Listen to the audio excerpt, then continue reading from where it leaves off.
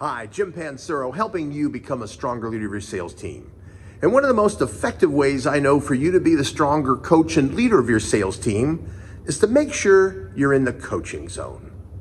The coaching zone is an area of focus of conversation that you have with your sales reps, where you have the most power and the most impact over your team. There's three components to the coaching zone.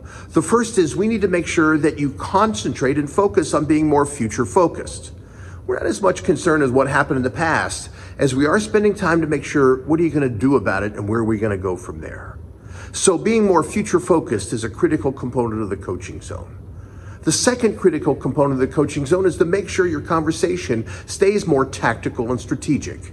The tactics you're selling are thinking of what is your idea to close process? What do you do different in the second call versus the fifth call versus the eighth call?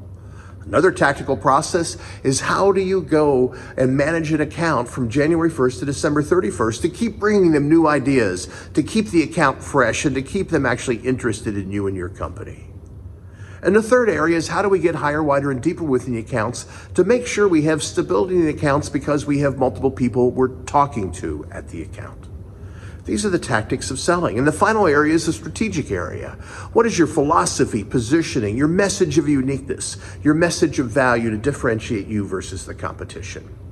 So the reality as a sales leader is anytime you can keep the conversation more future focused of what are you going to do about it and talking more process of structures of steps and efforts of what you're going to do with a stronger message and positioning, this is where the power of coaching is. This is the coaching zone.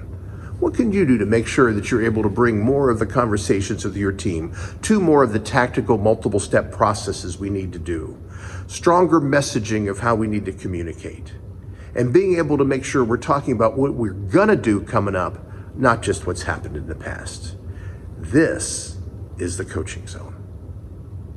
Thanks for checking out my podcast. I'm posting 2 new podcasts each week, all aimed at helping you and your team increase your selling competitive advantage.